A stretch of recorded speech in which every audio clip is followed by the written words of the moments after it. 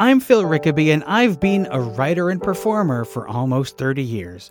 But I've realized that I don't really know as much as I should about the theatre scene outside of my particular Toronto bubble. Now, I'm on a quest to learn as much as I can about the theatre scene across Canada. So join me as I talk with mainstream theatre creators you may have heard of and indie artists you really should know, as we find out just what it takes to be stage-worthy.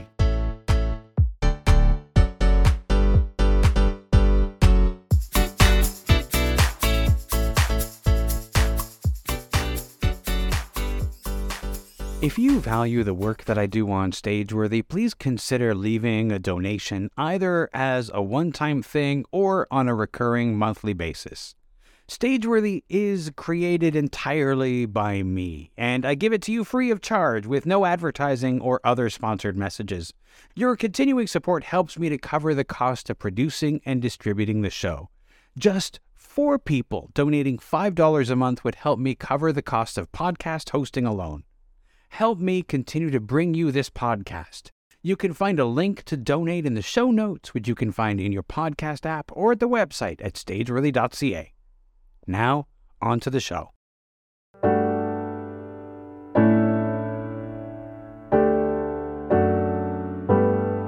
Kylie Thompson is a dance artist and photographer based in Toronto. Her full-length dance production, Femillennial, is part of the 2023 Orlando Fringe.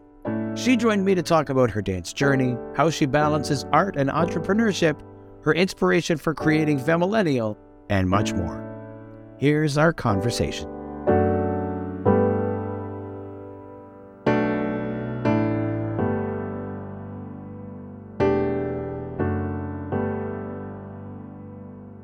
All right. So, one of the things I will be upfront. I don't talk to a lot of dancers. Yeah. And that's I not. figured as much. That's not because I don't like dancers. That's just. It's more. I've spoken to a few dancers over the 7 years of this podcast. Obviously, they are outnumbered by the theater artists. Part of the issue is that as an actor, there's and maybe it's just in my mind, there's a bit of a separation between theater and dance. Although sometimes they come together in these amazing moments. So I'll be upfront about that. But as far as dance goes, what is it that draws you to dance? What is it that drew you to dance as a choreographer and a dancer? You know, that question is something that isn't even necessarily like on my radar because it's just been a part of my life for so long. My parents put me in dance. There's no unique story about my upbringing in dance. You know, I started at 3 years old. I went to a studio. I did it very full time growing up. I competed in dance. And then I went to university, not for dance, but then came back to dance, kind of in a nutshell. But I think what draws me to dance, in general, the main thing that draws me to it, within my own practice and like where I find myself in spaces, in rehearsals, in performance, is that I continue to learn what I believe to be very like valuable, just general life information and information about people through dance in, I think, an exceptionally interesting way. So whether it be through contact improvisation or whether it be through just navigating choreography with other people or navigating my own choreographic process. Wow. My own choreographic process with dancers, it just teaches me so much about myself, in the process, and the people that I work with.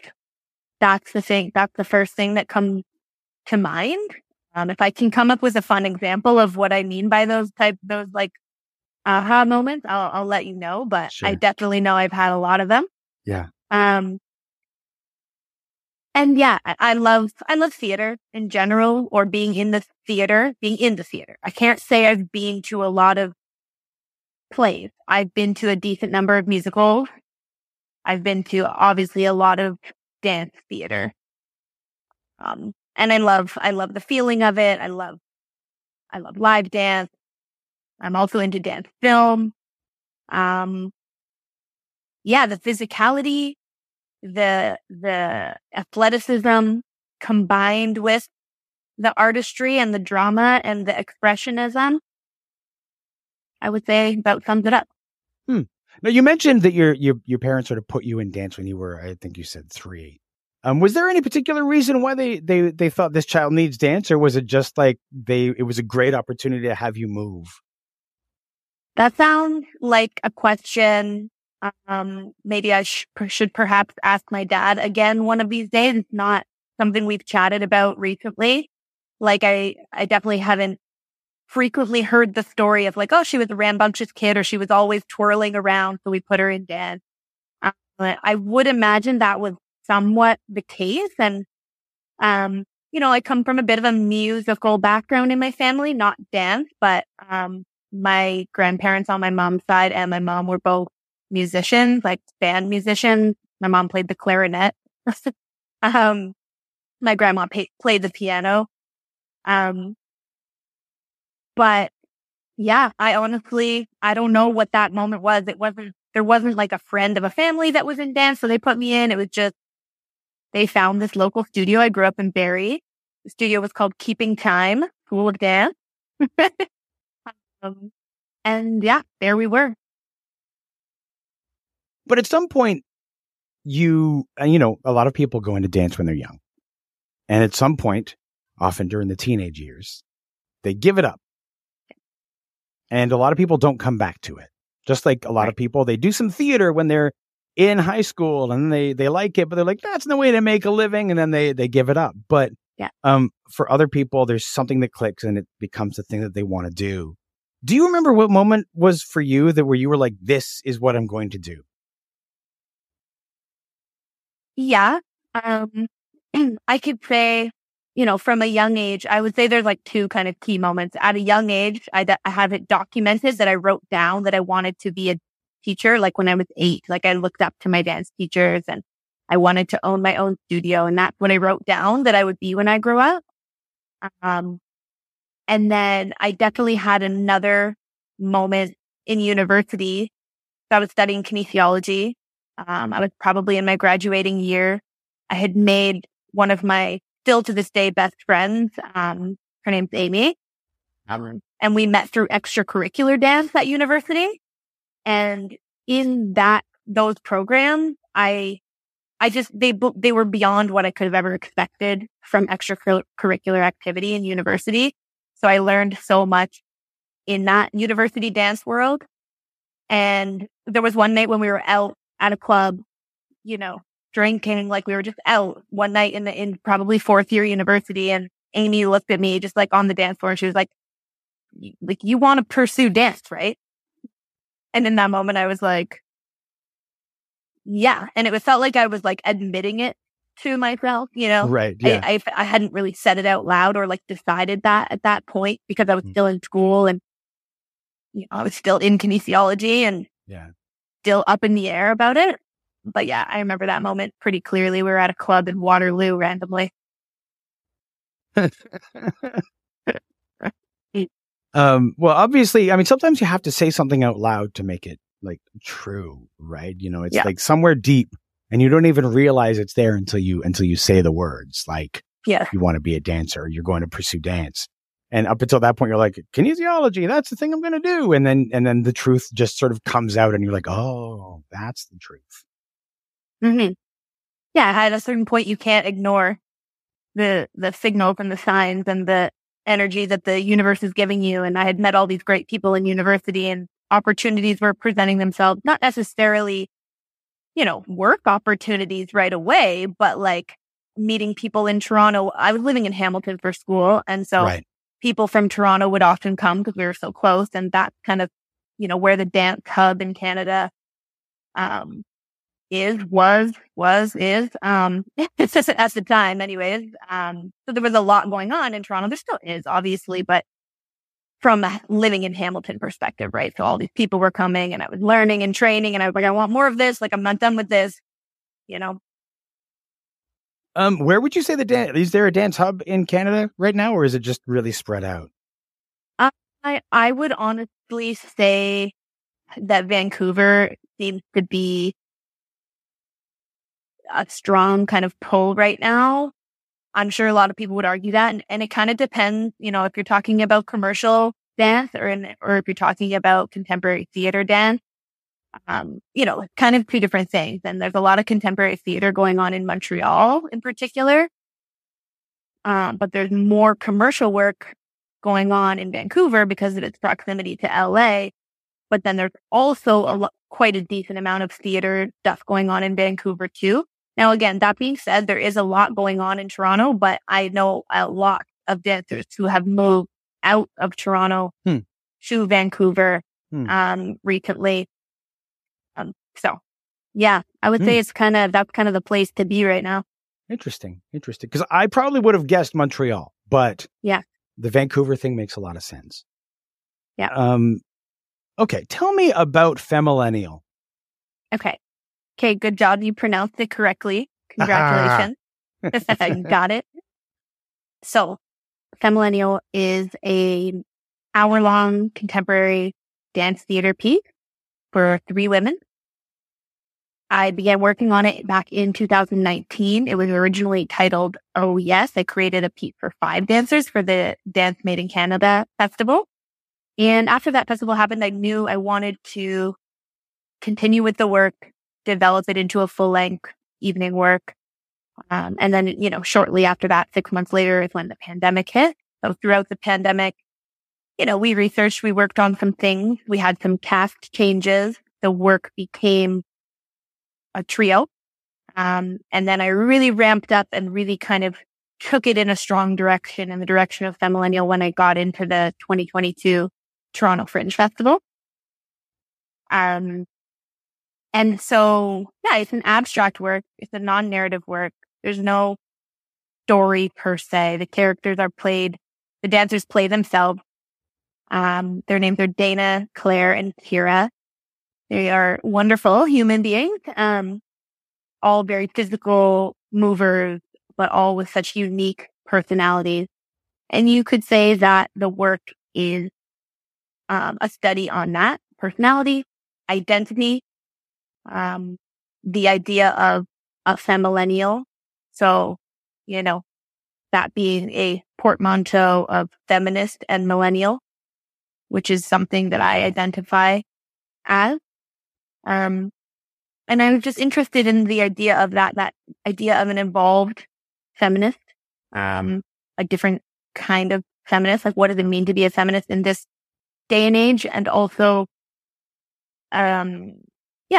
just generally speaking, kind of one's identity, that the idea of intersectionality, which has been very popular in, you know, pop culture in the last few years. And as I say, it's an abstract work. So all of these themes, you know, also women's roles in society, women's roles in the workforce, are things that we've talked about a lot. Women as icons or women as role models, whether it be our own personal family members or whether it be women in the media or in the just world in general. All of that became material that I was interested in and curious about. And so from there, you know, movement ideas come out. And one thing that stuck very clearly from the original inception of the piece that was called Oh Yes is the use of a button-up shirt as not only a costume, but also a prop. So it's a very strong line within the piece. This shirt that the dancers take on and off and do choreography with. Yeah, I would say that is it in a nutshell.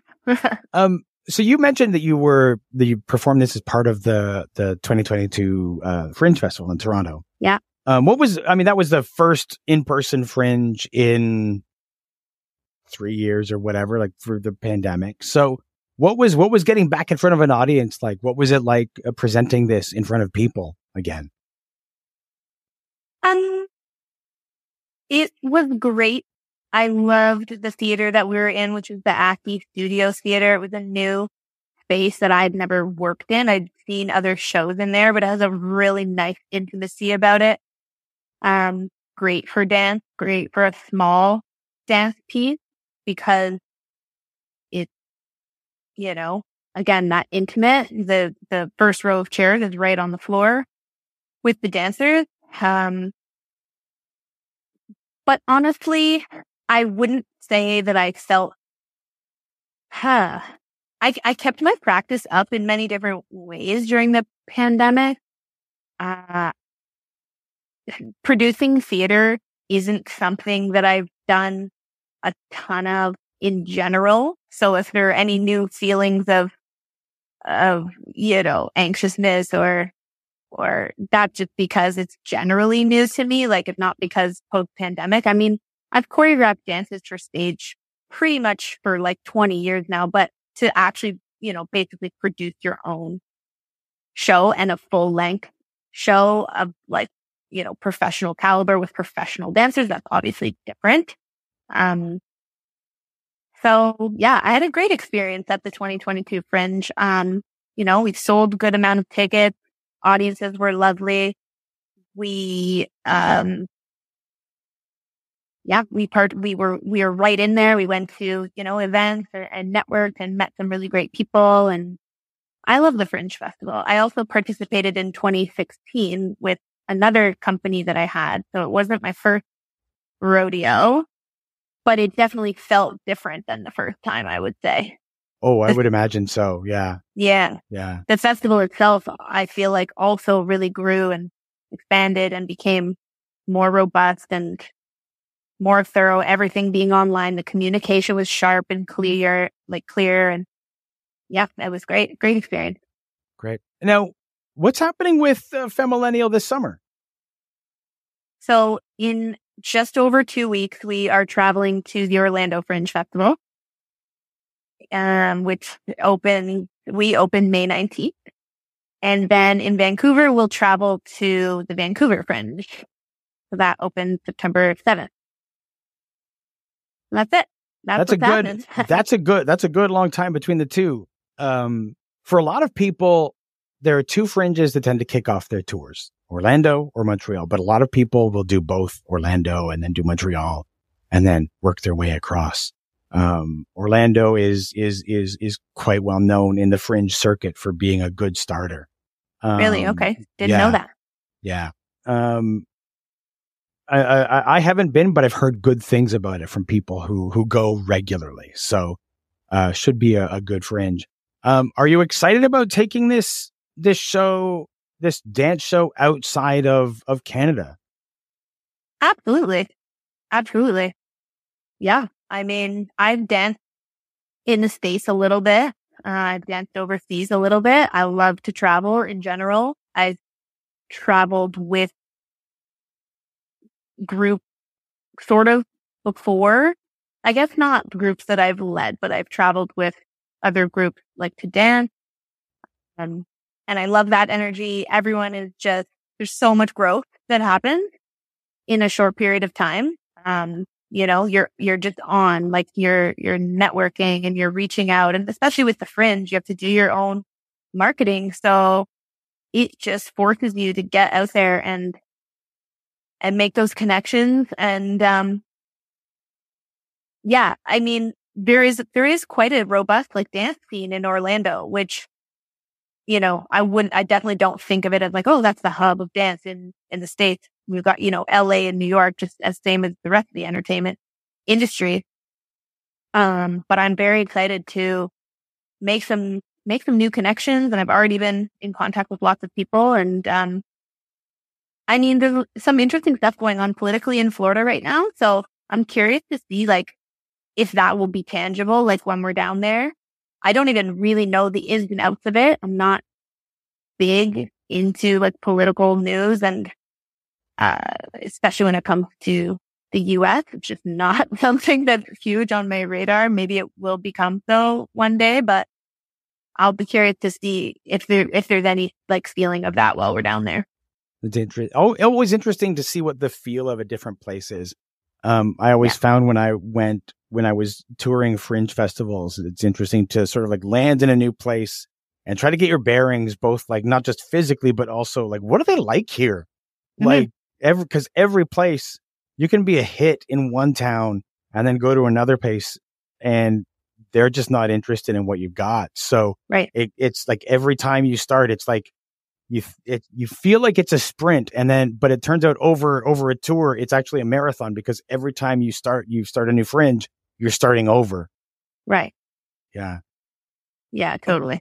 One thing I'm curious about actually is, as far as your personal style goes, as far as like choreography, what does a Kylie Thompson piece feel like, look like? Are there particular things that are your hallmarks as far as dance and choreography go? Yeah, I would say so. I love physicality. I practice floor work. I practice rolling and tumbling and cartwheeling and inverting. And we also practice pretty physical partnering. And so, in the dance world, you refer to it as kind of like not so typical. In the ballet world, it's called pas de deux, right? And it's always the man lifting the woman in a classical ballet. Always. Not in our work. The women are lifting the other women, and anyone can lift anyone if you have the right physics going on. And so in that regard, it definitely is outside of the classical box. The lines, the turns, the leap. It definitely like rotates and expands and jumps off the floor and leaps and then leaps and rolls. But if someone is used to watching classical ballet, it's going to look very different. Now, do I consider myself super unique in the current contemporary dance scene? No, not necessarily. Like I'm not reinventing the wheel necessarily with what I'm doing. But that's what I like. That's what I like to watch. So I've made it my purpose to, like I've gone and trained in New York with, teachers and gone over and trained in Europe. And, one might argue that I guess Europe is the real like hub of contemporary dance.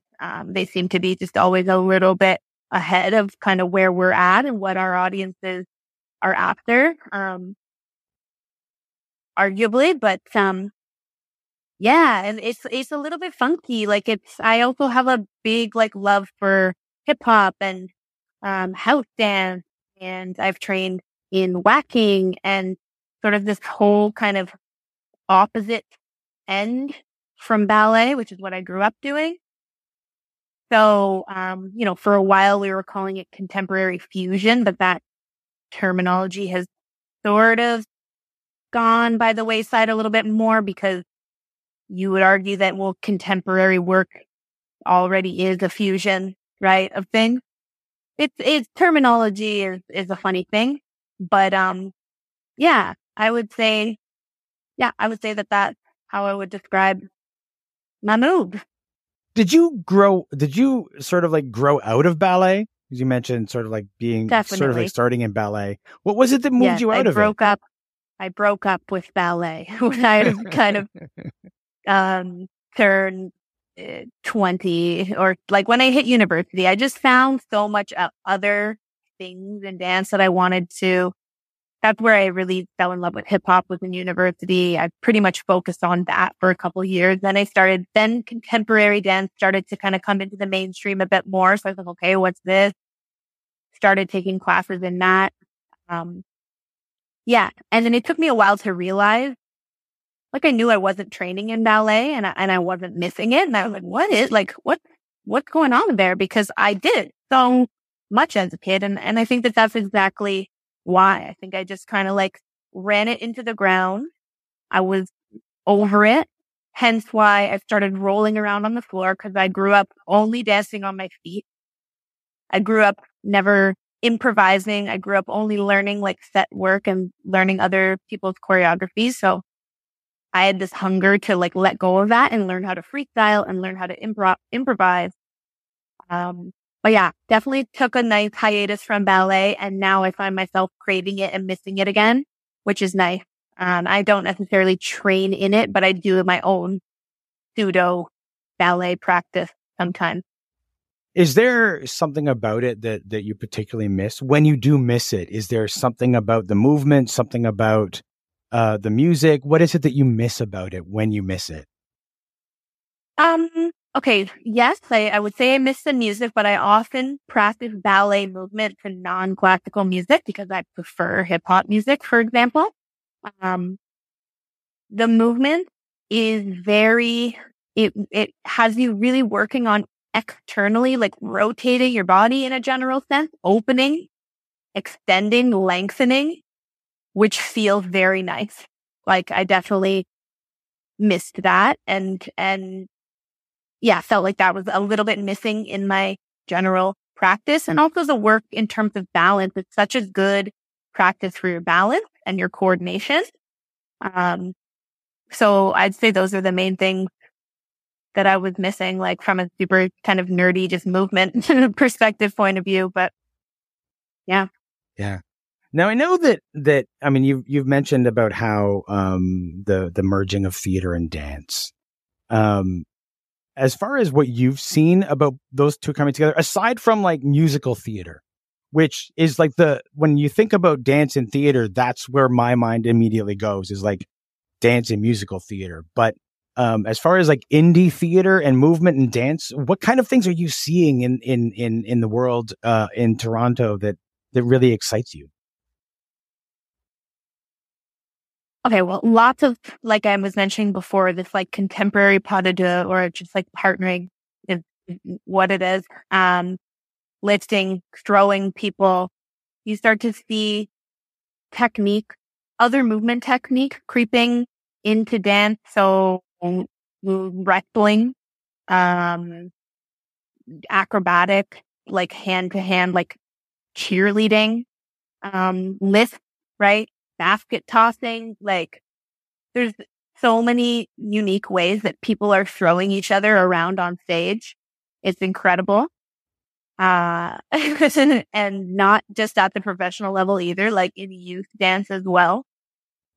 So we're seeing a lot of that. We're seeing a lot of kind of stripped down, hair down, really like visceral feeling, primitive feeling movement. We are seeing a lot of site-specific dance happening, a lot of audience participation dance, immersive dance. I don't know if you've ever heard of Sleep No More. This is like the kingpin. Yes. Yeah. Yeah. Yes. Yes. This is immersive dance theater. Yeah, a lot of just parallels between what is dance and what is just a pedestrian human being. A lot of gestural stuff. This is Crystal Pite influence. She's from Vancouver. She's massive in the global contemporary dance scene. Her work is extremely gestural, and it's almost miming. You know what I mean? It's very storytelling, but it's so intricate. Whereas a mime will take their time to like kind of really make you understand the story.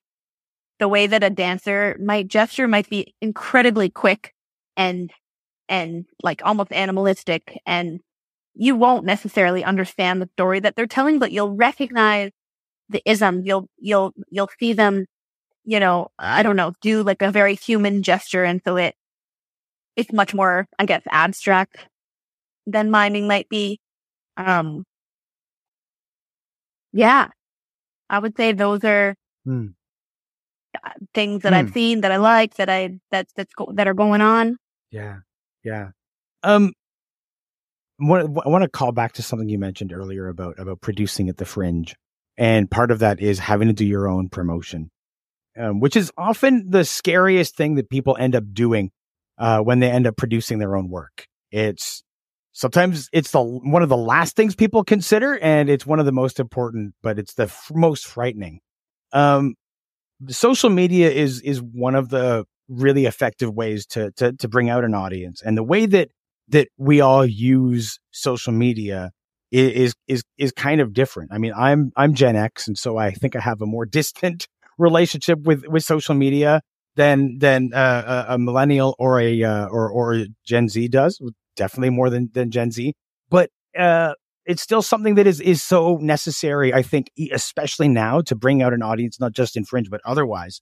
For you, what excites you about promoting dance and promoting your projects in social media? And what can you do with social media that you couldn't do otherwise? Well, you can, and this is why I like dance.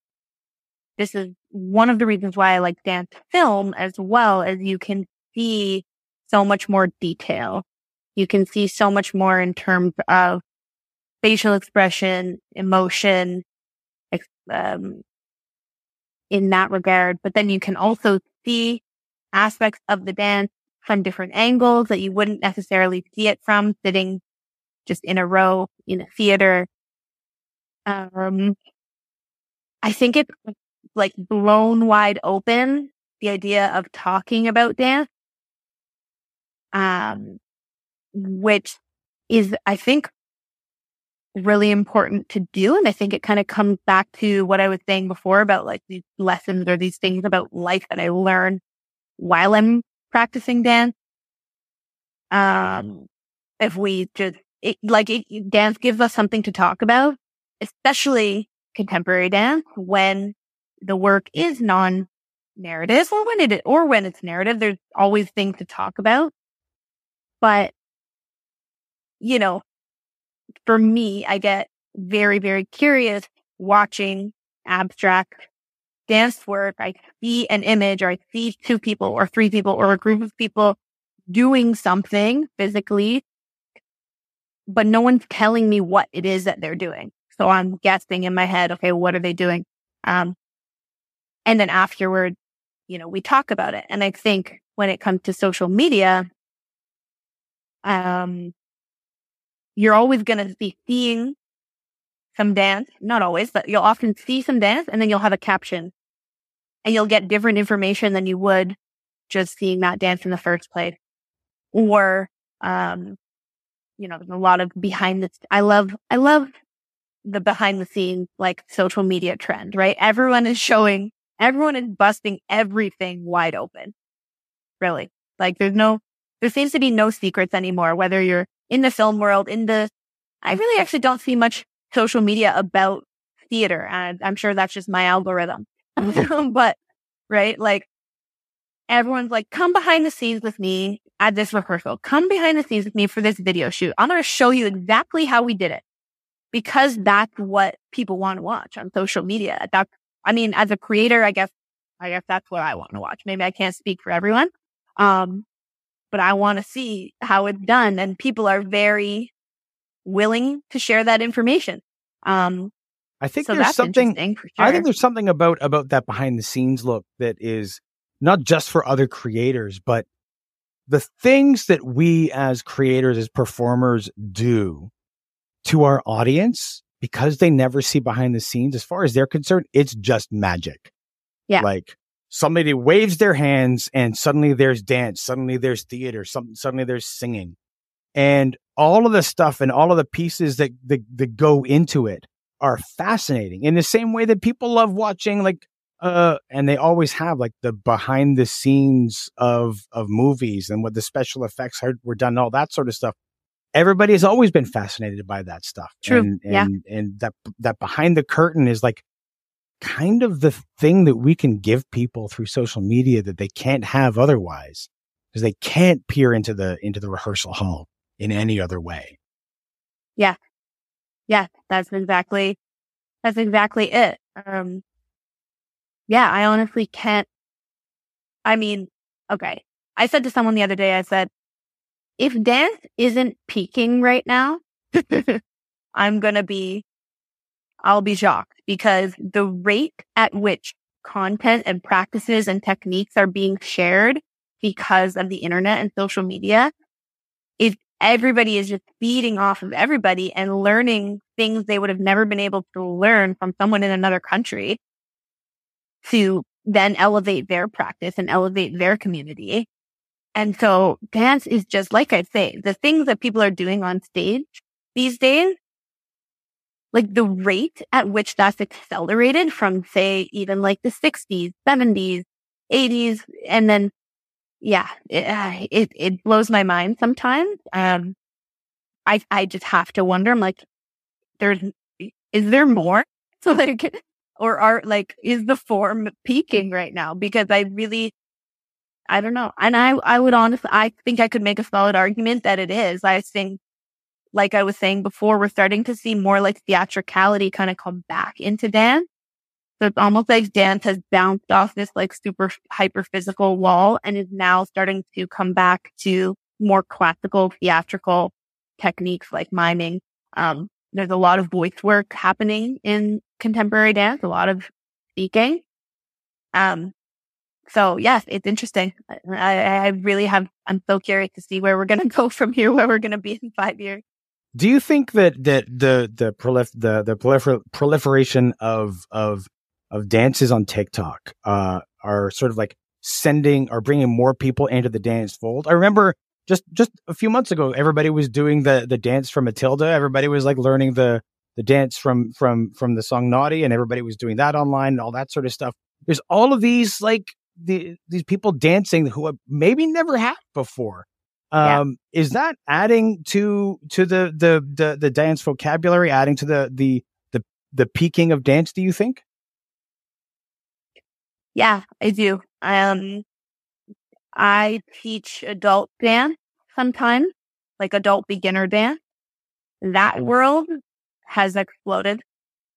So many adults take dance class, whereas growing up, I didn't know any people that did that. I mean, again, sometimes I'm like, okay, I'm referring to my childhood, but maybe what do I know? But I really feel strongly that the like adult beginner dance culture, or adult aspiring dancer culture, like I've seen it all. I've seen, 50-year-old people hit the stage, like not in a professional way, and their friends and family come to watch. Like, it's not just little girls in tutus at 6 years old who are doing recitals anymore, right? I think there's an amateur field of dance, that has really expanded, which in turn feeds upwards, right? Because you can have these facilities that have these like base programs where people will come and pay to take class, and like that's a business. But then we can then take those funds and feed it into like a company, let's say, to create professional dance. Right? Like, it's all funny words, but yeah. And then because of TikTok, dance is more accessible to a lot of people, because now it gives people a reason to get up and dance in their home. Because what's motivating somebody to get up and dance at home alone, right? Well, now you can put a video of yourself dancing online, get a nice dopamine hit from it. Shit, like, I'm not saying it's a bad thing. I do it too. And it is a way of sharing and communicating, I think. But more people are dancing now. It's cooler to dance now. It used to be crazy, and now it's cool. Nice. Nice. Now, as an artist and entrepreneur, how do you find the balance between the art and the business?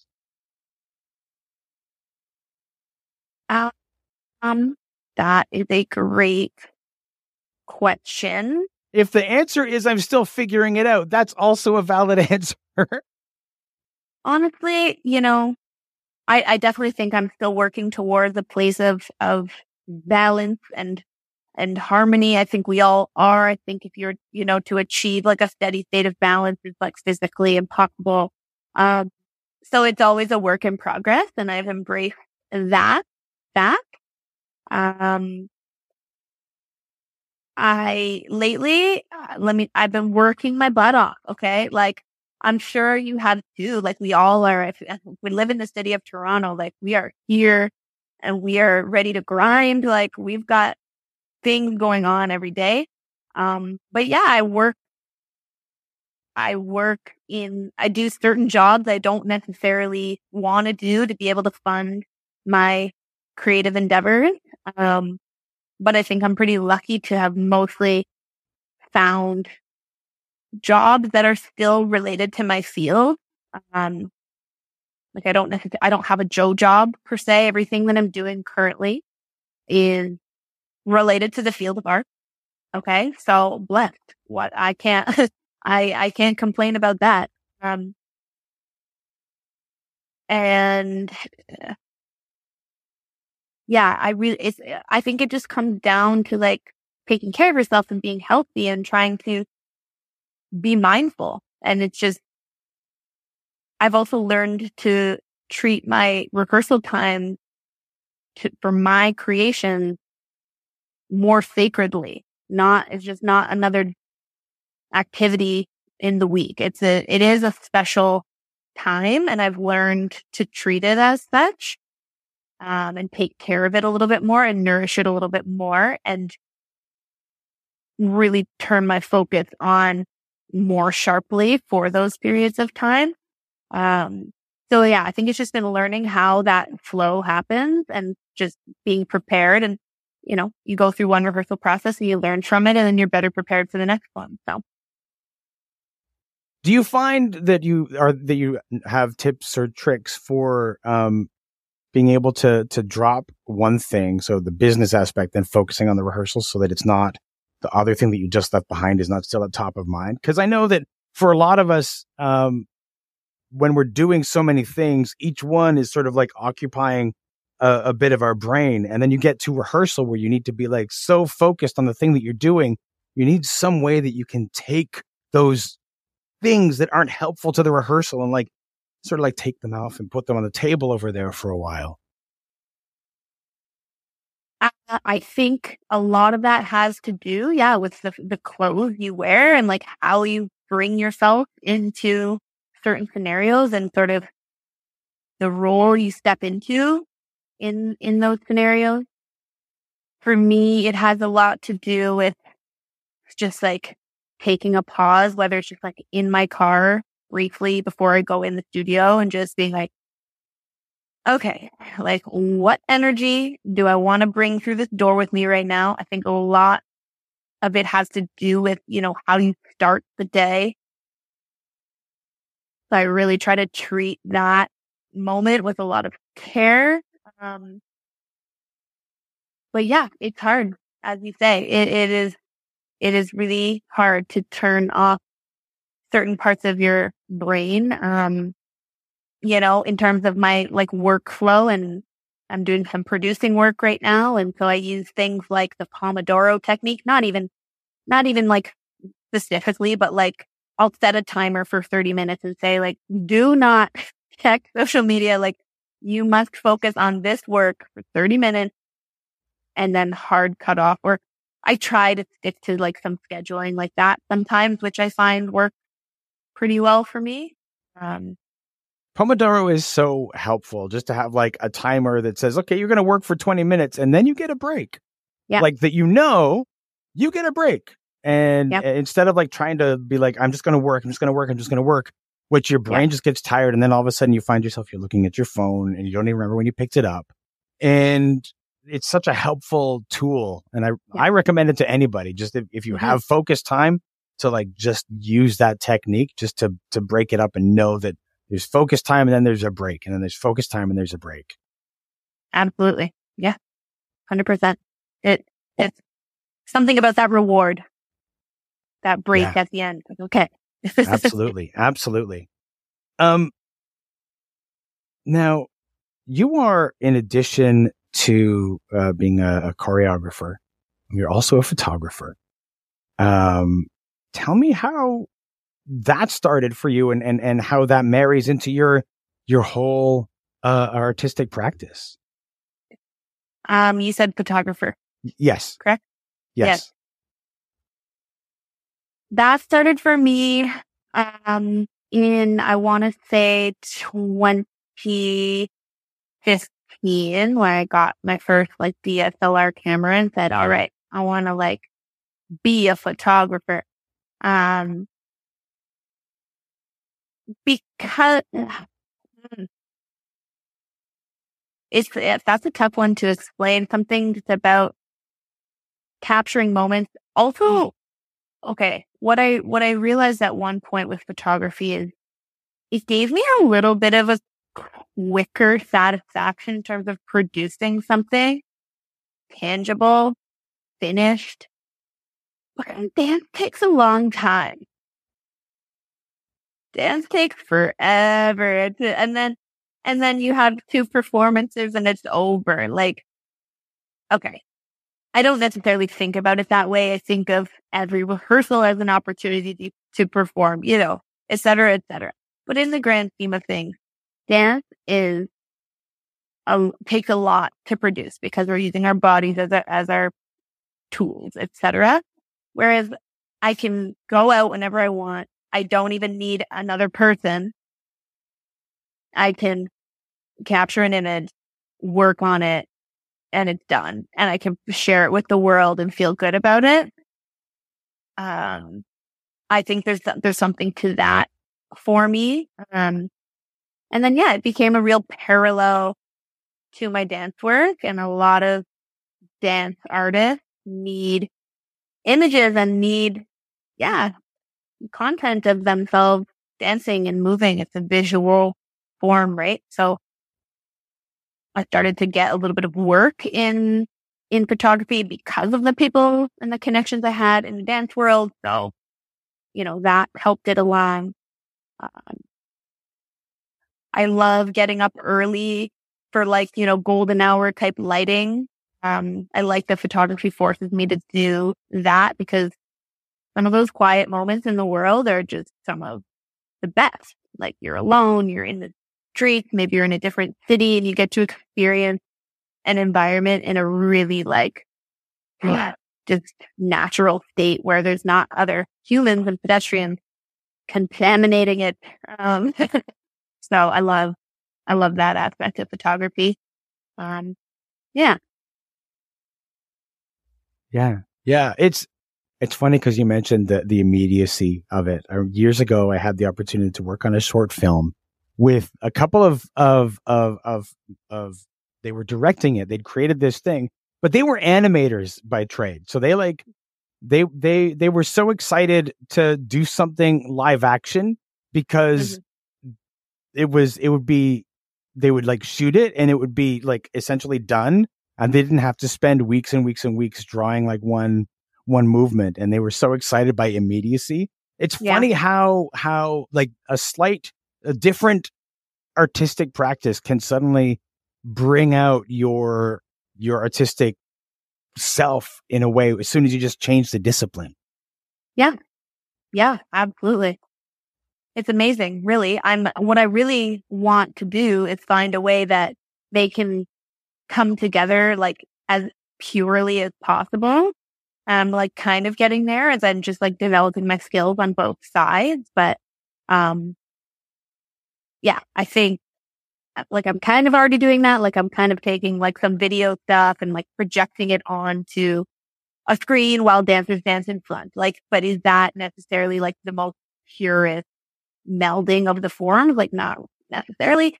But I think there's a lot of possibility there. And I just love capturing other people's movement because I love watching other people dance. So it just is kind of a bonus that some people are willing to pay me to do it. So it's just a nice little bonus side hustle that also feels creative and creatively fulfilling. That's great. Well, Kylie, thank you so much for joining me tonight. I really appreciate it. Thank you. This was a wonderful chat. Thanks for having me.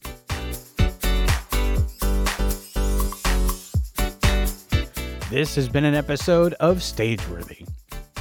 Stageworthy is produced, hosted, and edited by Phil Rickaby. That's me. If you enjoyed this podcast and you listen on Apple Podcasts or Spotify, you can leave a 5-star rating. And if you listen on Apple Podcasts, you can also leave a review. Those reviews and ratings help new people find the show. If you want to keep up with what's going on with Stageworthy and my other projects, you can subscribe to my newsletter by going to philrickaby.com/subscribe. And remember, if you want to leave a tip, you'll find a link to the virtual tip jar in the show notes or on the website. You can find Stageworthy on Twitter and Instagram at StageworthyPod, and you can find the website with the complete archive of all episodes at stageworthy.ca. If you want to find me, you can find me on Twitter and Instagram at Phil Rickaby, and as I mentioned, my website is philrickaby.com. See you next week for another episode of Stageworthy.